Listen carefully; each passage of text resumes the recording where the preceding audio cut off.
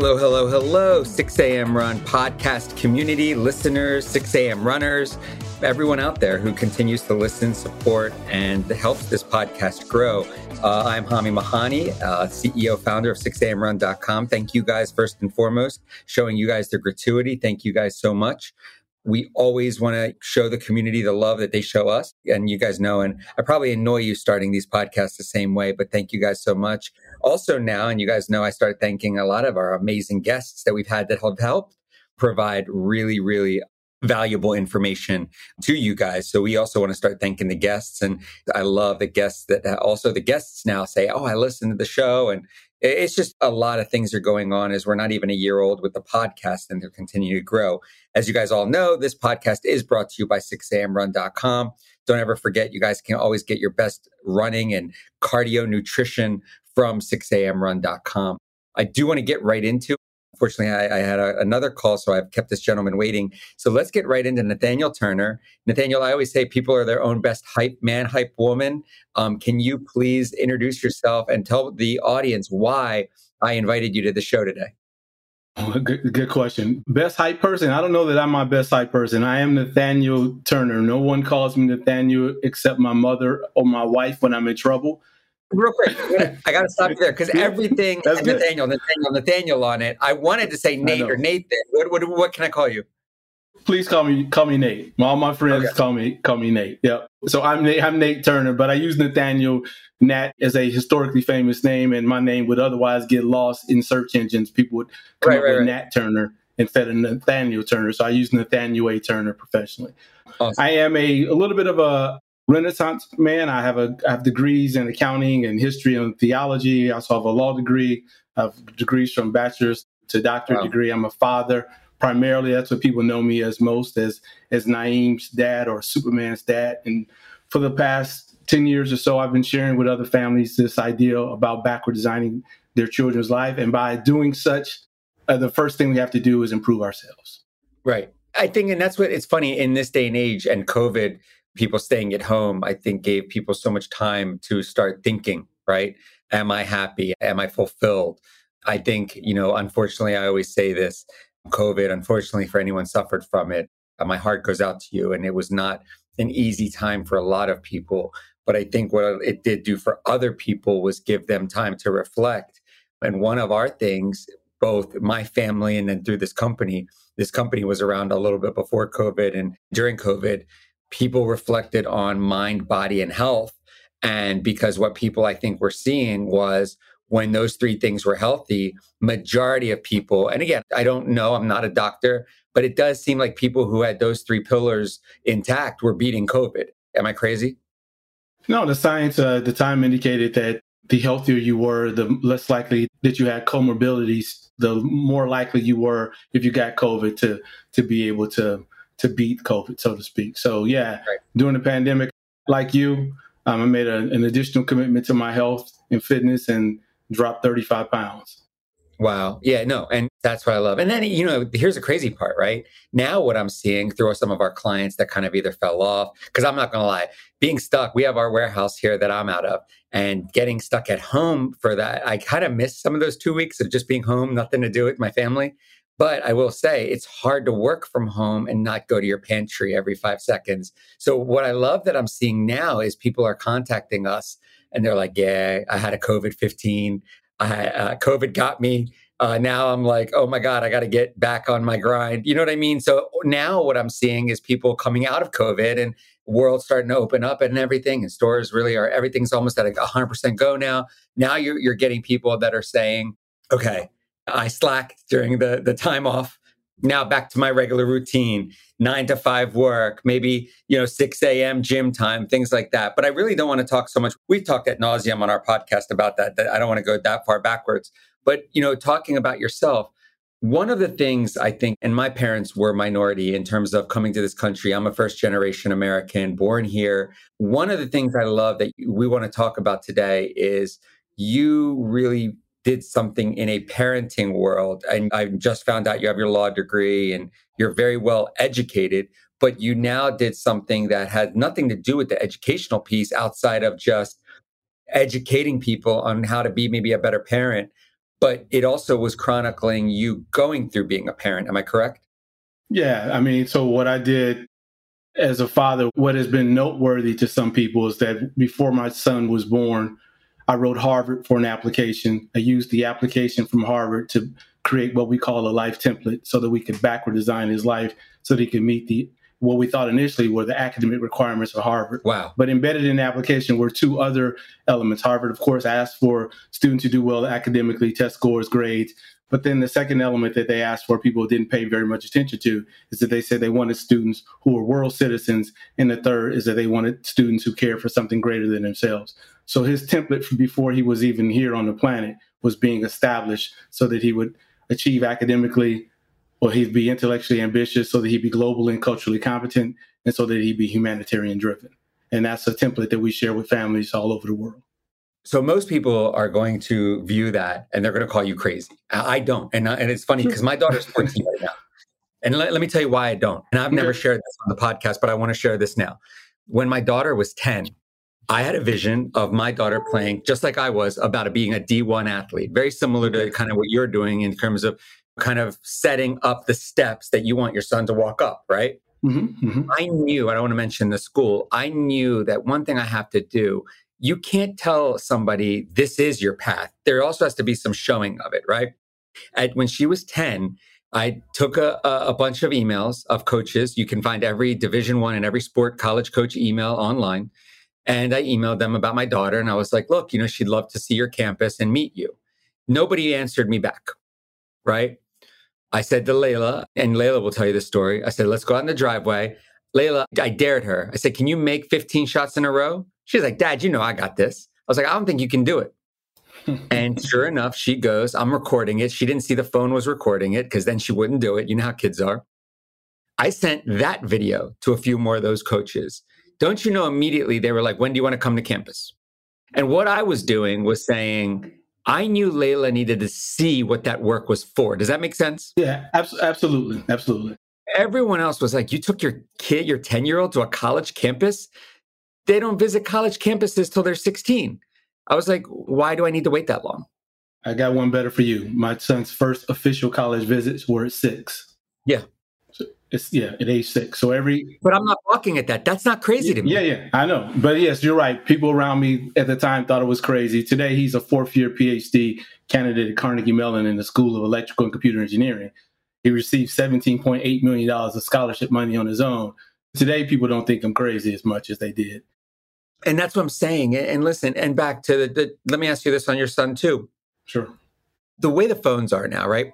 Mm-hmm. So Layla has to do 1 hour of training every day. That's my requirement, right? You have in the next 23, especially now it's summertime, you have the next 23 hours, and I cursed a little bit, Nate, so don't get mad at me. It's all good. You have the next 23 hours to do whatever the fuck you want during the day. You want to sleep the rest of the day. You give me 1 hard hour right now in the summer. Now, she does do sometimes 2 a days, and she has different trainers, but you give me 1 hard hour, hard work. Mm-hmm. Mm-hmm. There is a difference. Don't walk through it. Mm-hmm. You give me 1 hard hour every day, you have the rest of your day to goof around, enjoy the summer, go to the pool. We do some recovery things. And it's funny, everyone's like, so when's her day off? I'm like, she has 23 hours off a day. Like, what do you mean, when's her day off? I work 8+ hours a day, and I barely get a day off because of running a company. What do you say to that? I think, you're speaking my language, because when my son, as I mentioned to you, he ran track and he played soccer. So he wasn't just a good student, he was a great athlete, and we trained all the time. So there was no taking days off every once in a while, but for mostly we trained. In fact, during this time of the year, we trained 3 times a day. We trained at 6 to 7 a.m. We trained around noon or 1 o'clock, and we trained in the evening when the sun went down. Now, we talked about, and I want to go into, you and I are talking a little bit. We talk about me. I'm also a first generation, citizen. I was born here. My father came from Iran. But what's crazy to me too is that what people don't get, and it's funny, I'm not pro athlete, no, nothing like that. And maybe a little bit of me wants her, and my dad always used to say, and this is where I want to get to your books. Here's the question I'm getting to. Okay. My dad, I never forget, would touch his chest and he would say, I'm here. My job is to get you here. Absolutely. right? Right. And that resonated with me. So he is not knock on wood. He's still here. I don't know if I made it past him. I think he did a bunch of good stuff. But what I'll say is same thing with Layla. My job is to try to get her, and I have a 6-year-old with that, but my job is try to get them further ahead of me. Was also that some of your mentality with your son and writing the book, setting up the path for him? What else? Yeah, I mean, the first book I wrote, Raising Superman, was the letters were about making sure that I did a better job than my father. Right. So to that point, I wanted to be better than my dad, which at the time didn't seem like a very big hurdle to leap. But I wanted to do better than my father, and I also wanted to leave a record for my son in the event that I messed up, that he had a history that his dad at some point did actually love him and was consistent about helping him be a better version of himself.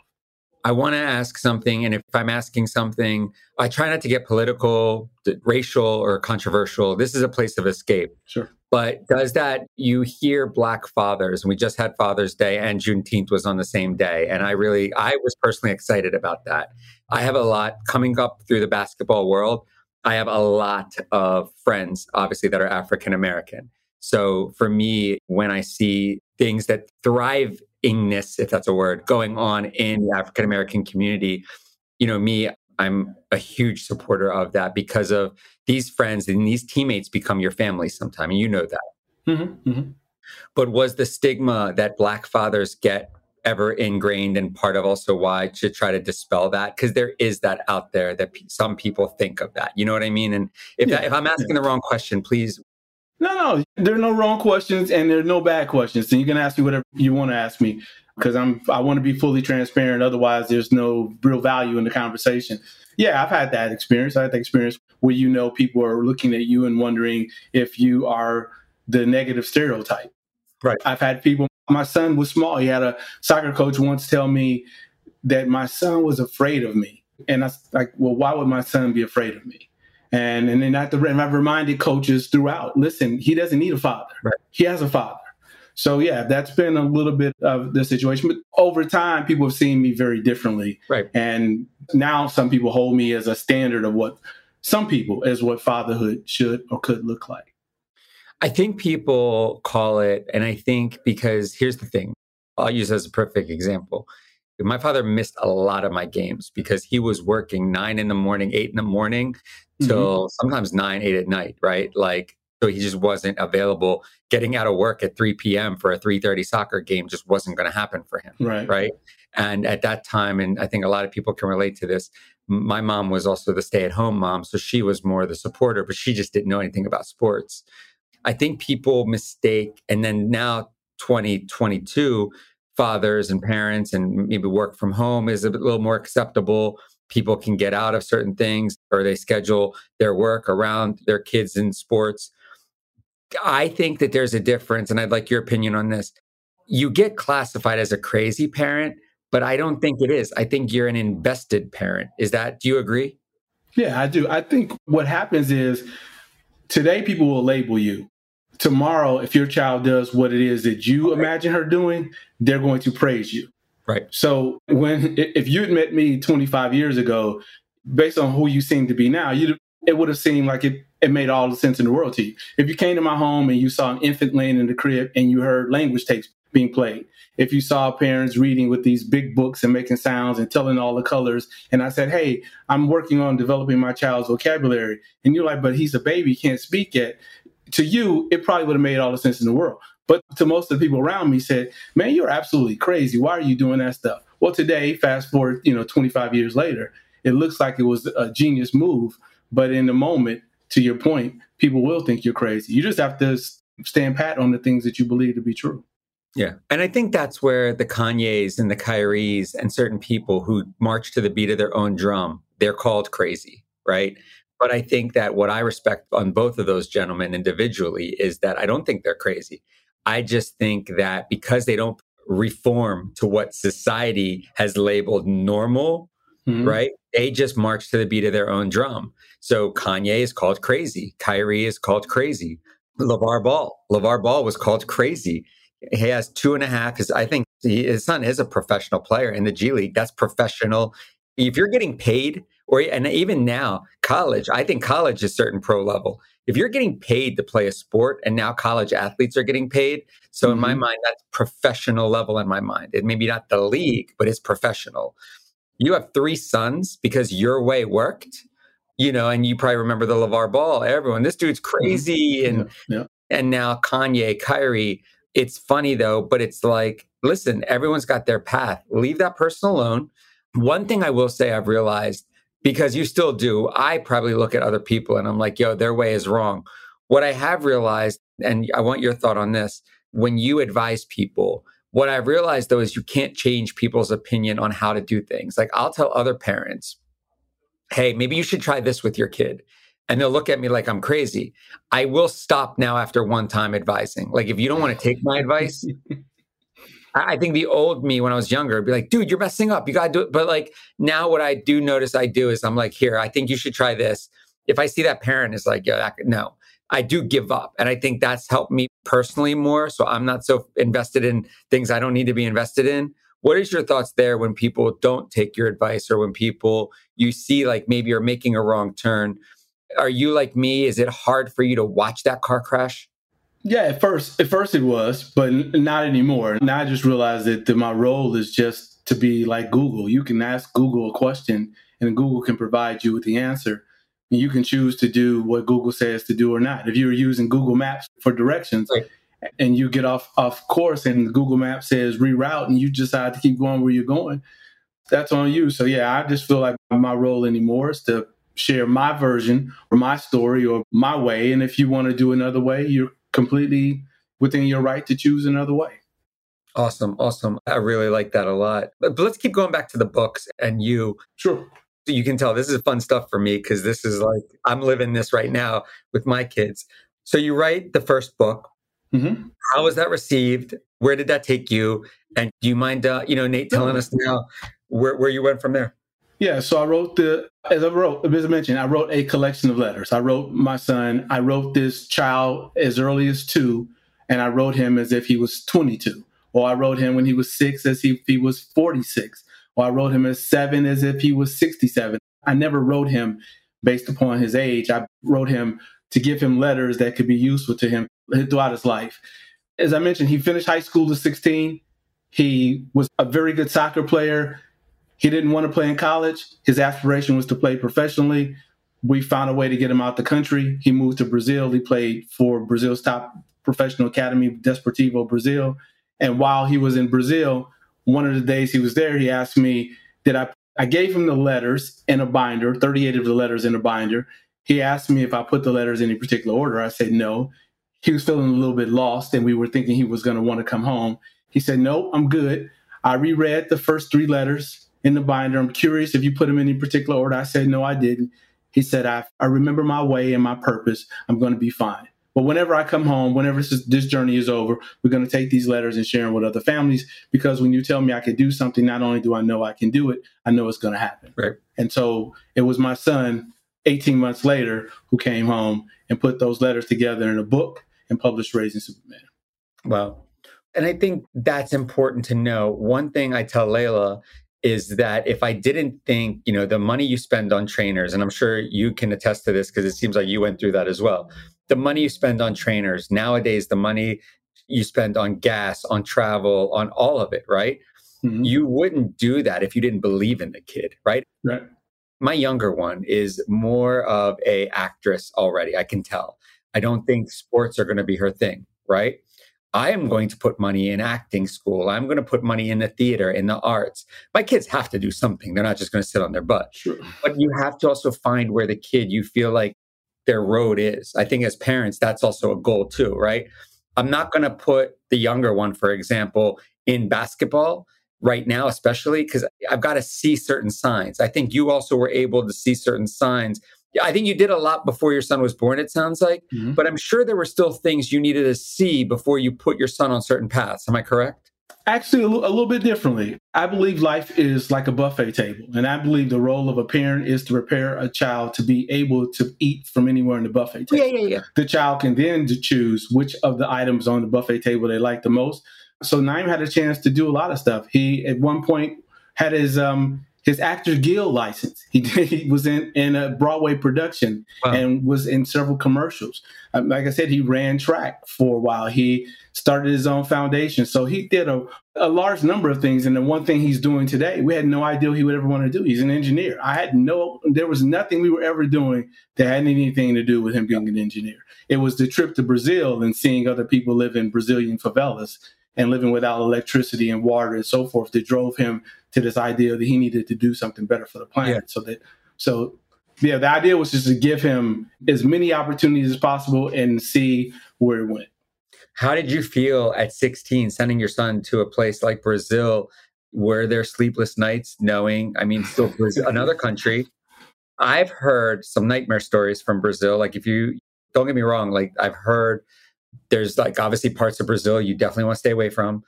But were you at 16? Did he show you and give you enough confidence that he would be okay, physically okay? What was it like to have because see, my kid's a year away from being that age. Right. They're still so green.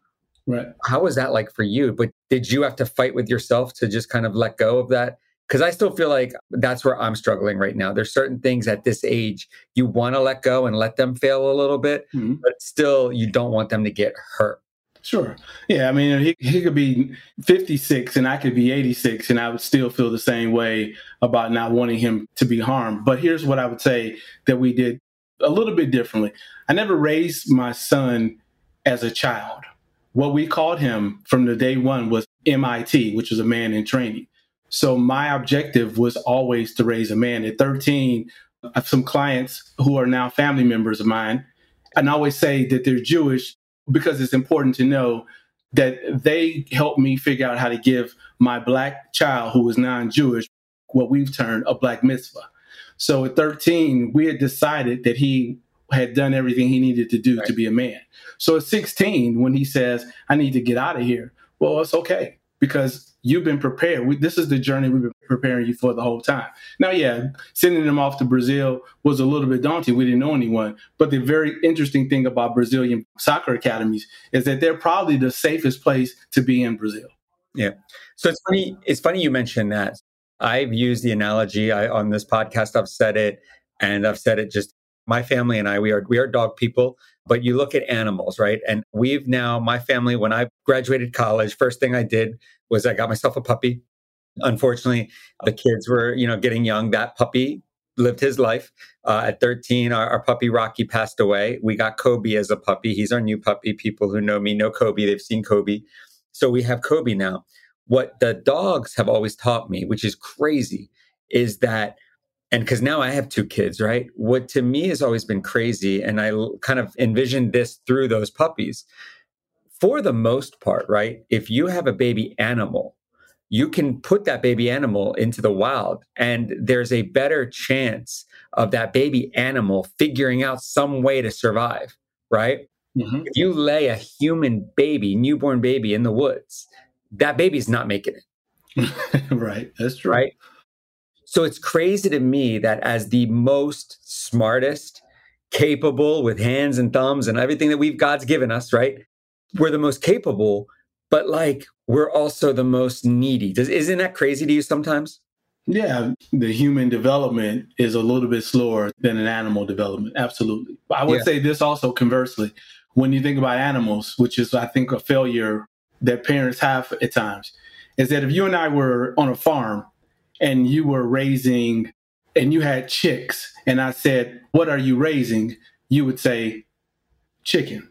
If you had calves, I'd say, what are you raising? You'd say cows. But if I ask parents, what are they raising? They say they're raising children. So in some ways, we do ourselves also a disservice because what we do with animals, we recognize with an animal that the goal is to get the animal to the adult form. When we're having children, we're not thinking about getting a child to the adult form. Well, that goes back to what other people think of you and I in terms of craziness, right? They're like, oh, these are children. Yeah, you know what I mean? That's what they're telling you. And then people have told me that about Layla. Layla's a girl. She's a little girl. She's a child.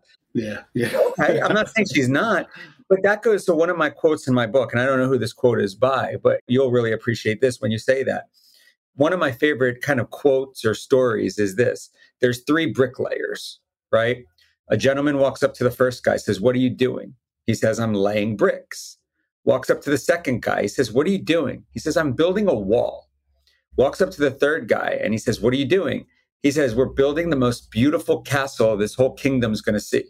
All three of these individuals are doing the same exact thing, but each one of them have a different vision of their job. Absolutely. Absolutely. You know what I mean? Yep. So the first guy is very small-minded, is just literally looking at what he's doing. The second guy has a little bit of a picture of what he's doing. He's building the wall of something. And then the third guy is like, yeah, I'm laying bricks. I'm building a wall, but I see this wall is going to hold something beautiful for this community. Like it's just, and that's where I feel like you and I always try in everything to be that third guy, right? Or third woman. If, obviously it doesn't have to be a man. Anyone can lay bricks. Right. But you know what I mean? It's about being that person that has the bigger vision. And that's part of what I try to show my kids. Layla, you're doing this for a bigger vision. I also want to get back to the sports thing. Okay. Because I think and I want your opinion on this. When you ask me, I believe I peaked at my level for sports, played a D1 sport, got to a certain level in college, and then became a businessman. And then obviously I'm here now. When you ask me about my time in sports, it's funny at 40, I'll be 43 tomorrow. It's funny that at like 43, I've hit game-winning basketball shots in high school. I've hit big-time goals in overtime. You know what? I don't even really remember those moments. I remember the bus rides, the dinner outings, the spaghetti dinners before games, just the team stuff. Right. And that's the memories, the friendships I just said. Like my basketball friends, we still talk and text who's better, LeBron or Jordan, right? Like those are the things that, would you agree, when everything's said and done and your son did, like you said, acting, everything, do you think that your job to kind of create a well-rounded person, a man, was accomplished? Yeah, I do. But I also think that the job is never finished. Right. I don't think any of it. So yes, absolutely. To your point. Yeah, I think he's a wonderful human being. He's a very accomplished human being. He's a wonderful human being. But I know that my role as a father, he reminds me that it's not dead, it's not over. And so that I still have some responsibility to continue to pour into it. Oh, for sure. For sure. I mean, my dad to this day, and he's no CEO. My dad is a 9-to-5 guy. And I say that proudly. It's not a bad thing. My wife is a 9-to-5 person. She likes that comfort. But my dad to this day comes in here. He helps out. He's retired. He wants to help out. Every day he thinks I'm about to fail. But that's his job. Does that make sense? And I'll be 43 tomorrow. He thinks every day I'm fucking something up. And perfect example, we do free samples. He's like, wait, you're giving those away for free? He's like, you're going to go out of business. Hey, what are you doing? And I'm like, no, Dad, that brings in, people get, the first one, they like it and they come and they buy, you know what I mean? It's like, you know what I mean? But to him, he's so worried about me. Where I'm getting at with that is, do you still worry about your son as a parent? If I can ask this, Nathaniel, are you married? Or yes, I'm married. When is it you and your wife time, for example? Because that's also what my struggle is. I never want to ignore my wife. I love my wife to death. Everyone knows that.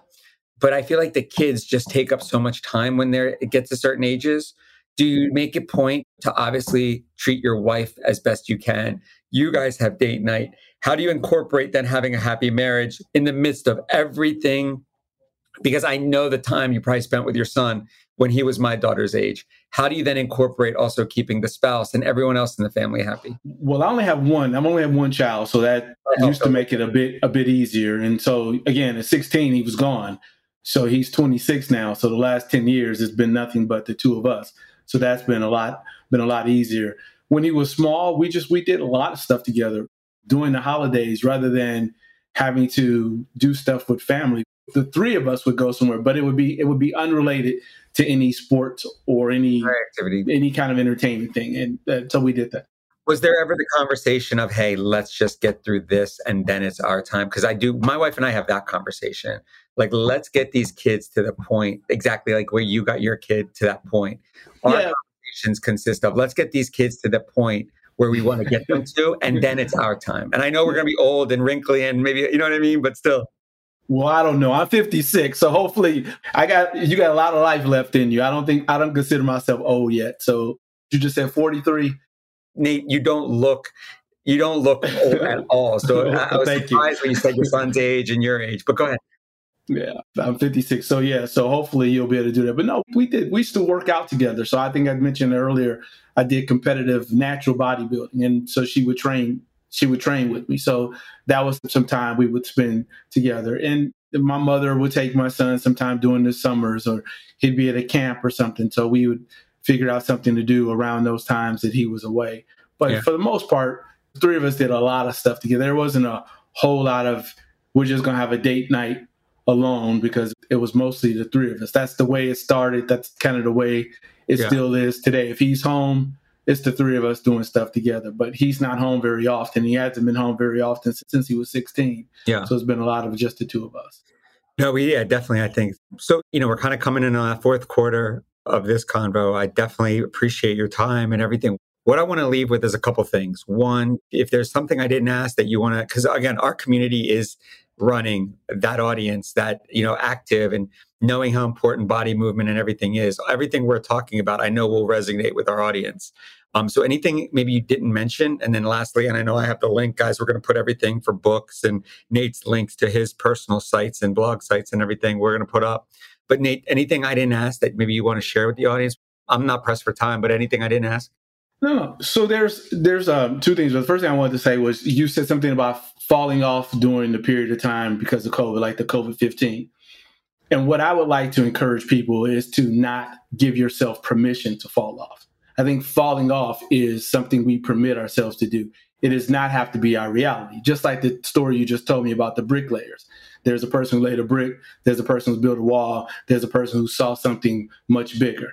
Well, falling off is about not seeing something much bigger. Right. Because if you see something much bigger, you're not taking the day off to go eat stuff that you do repetitively for multiple days and then put on 15 pounds. Exactly. One of the things I do on a daily basis to hold me accountable to that is that in the first 14 to 20 minutes of every morning, I write about my life as I'd like it to be rather than how it is. So if I imagine your life, or for the rest of that day? Because life, especially at 43, 53. I write about an event. So sometimes it's an event in my life. Sometimes it's about having a conversation with someone. Sometimes it's about giving a speech somewhere.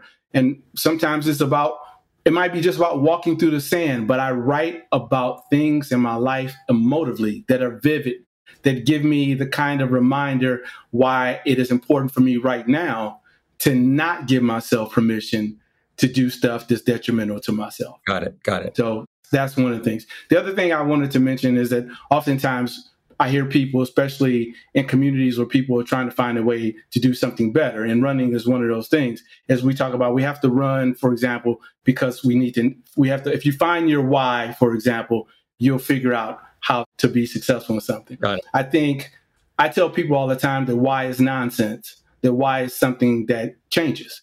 Yeah. Why I work today is very different from why I worked when I was 16, but I still had to work. I think more importantly is to ask yourself who you are and who you want to be when your time on this planet is up.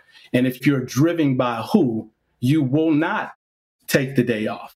Right. Because today could be your last day, and someone else is going to tell the story of how you treated them, who you helped, who you served, how you cared for yourself. You're not going to be here to tell that story. So we're all living our eulogies and our obituaries every single day.